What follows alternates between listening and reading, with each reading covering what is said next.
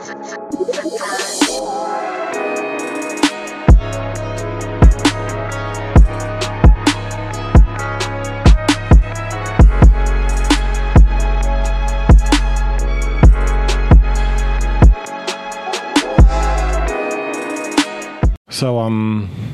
this is sad news, but South Africa is facing backlash after rioters in and around Johannesburg targeted immigrants from other African countries this week, torching their shops and leading to at least 10 deaths.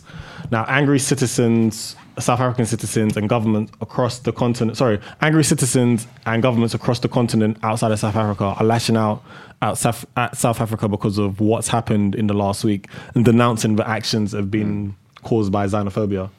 Violence against Nigerians and other Africans who live and work in South Africa is the people being targeted. Governments of these immigrant countries have been told to either return home. The government of these immigrants have been told to either return home or avoid any violence in South Africa because they are being targeted and attacked because they are not South African. It's mad. Things are happening. Do you know what? I was going to tweet it. It's funny because I recently went to a show in theatre called Barbershop Chronicles. Yeah. Amazing show. Great show. If you didn't go watch it, you played yourself. Yeah. You did play yourself. And they have a character in it. Yeah, you played yourself. I can't lie. You know what they're talking about? They have a character on there because there's a scene, it's set in South Africa, Johannesburg or whatever, yeah? And basically, he's an alcoholic. He's an older man. He's a professor. He used to be a professor. Now he's an alcoholic. Yeah. And he goes on to then controversially explain how, which kind of sheds a light on their situation, how he calls out Nelson Mandela and co. because they didn't handle the transition from apartheid to now well. Yeah. So it's a situation where for all those years, they've manifested all this anger, this rage, this pain, all this trauma, and then Nelson Mandela and his government, they didn't exactly lead them. Yeah. They didn't exactly lead them and handle the situation. Didn't finish the revolution. You feel like there was no reparations. Yeah, it was kind of anticlimactic. Yeah. To the point which all that rage and manifestation and trauma, it didn't subside.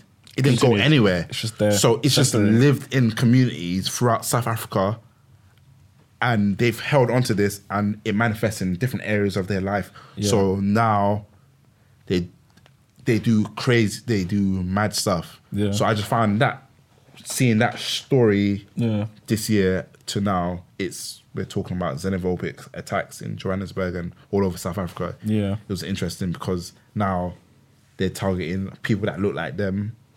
Yeah.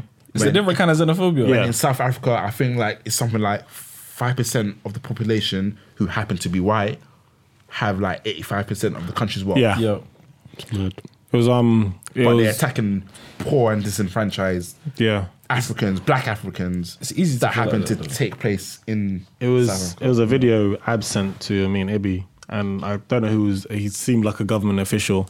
Oh yeah, I saw it. And what I got from that was Huh? No, black guy. He was like the head of police or something. Police commissioner or something. What I got from that is exactly what you're saying, is that they're at the bottom of the food chain in South Africa. You got the white people at the top, then the immigrants from other African countries and them. And it's probably for them getting worse and worse by the day. And then a group of them have said, we're not letting this happen again. It happened in the 80s. It's not happening again. We're gonna do something about it. Yeah. We tried peace. Yeah, but that doesn't make sense. It doesn't make sense. But it doesn't make sense, but I understand why. Because I think if just trauma, generational trauma, and like Joey said, you haven't had. There's no.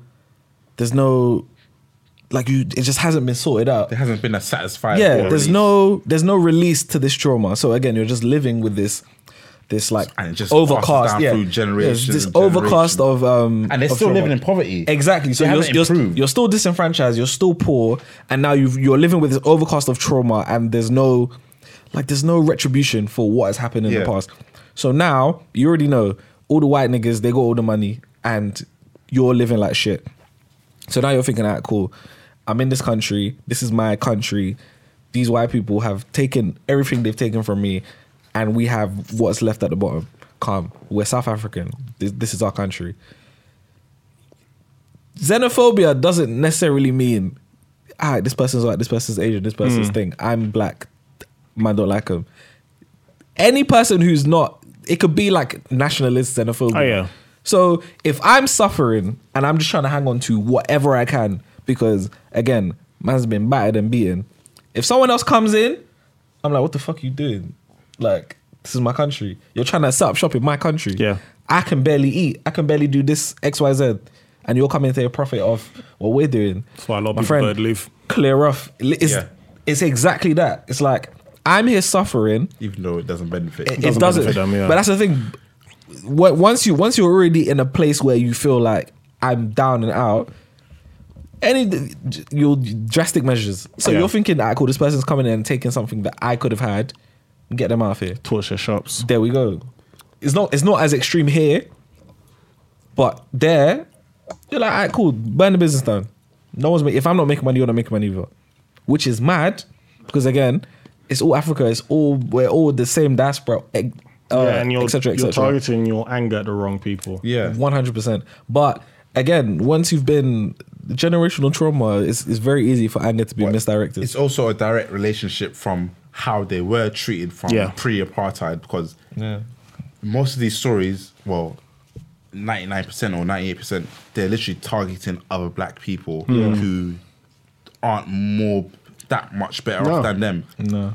But these people don't really have it in their mind to think, hang on, We're on the same level. let's go. Not beyond that, I'm not trying to encourage it, but they're thinking, let's go to these other neighborhoods where other demographics are, who control everything. Why aren't we targeting them? But they're targeting. So it's interesting to see how mentally they're still damaged from apartheid. times 100%. from apartheid. Yeah, but it's just a shame because it just doesn't help. Anyone, Doesn't help. really. No. And it's like, because it's really mad because I think 2 weeks ago, like I saw my uncle and like, obviously he's getting of age now and he wants to retire. And he was like, he's a business owner as well. And he was just telling me like, he wants to like retire in South Africa. I was like, oh, really? I was like, I heard it's good there. He was like, yeah, it's just beautiful. It's like here, but it's more, it's Africa, it's black people. And like he's looking into taking his business over there and just moving there long term. I'm just like, okay.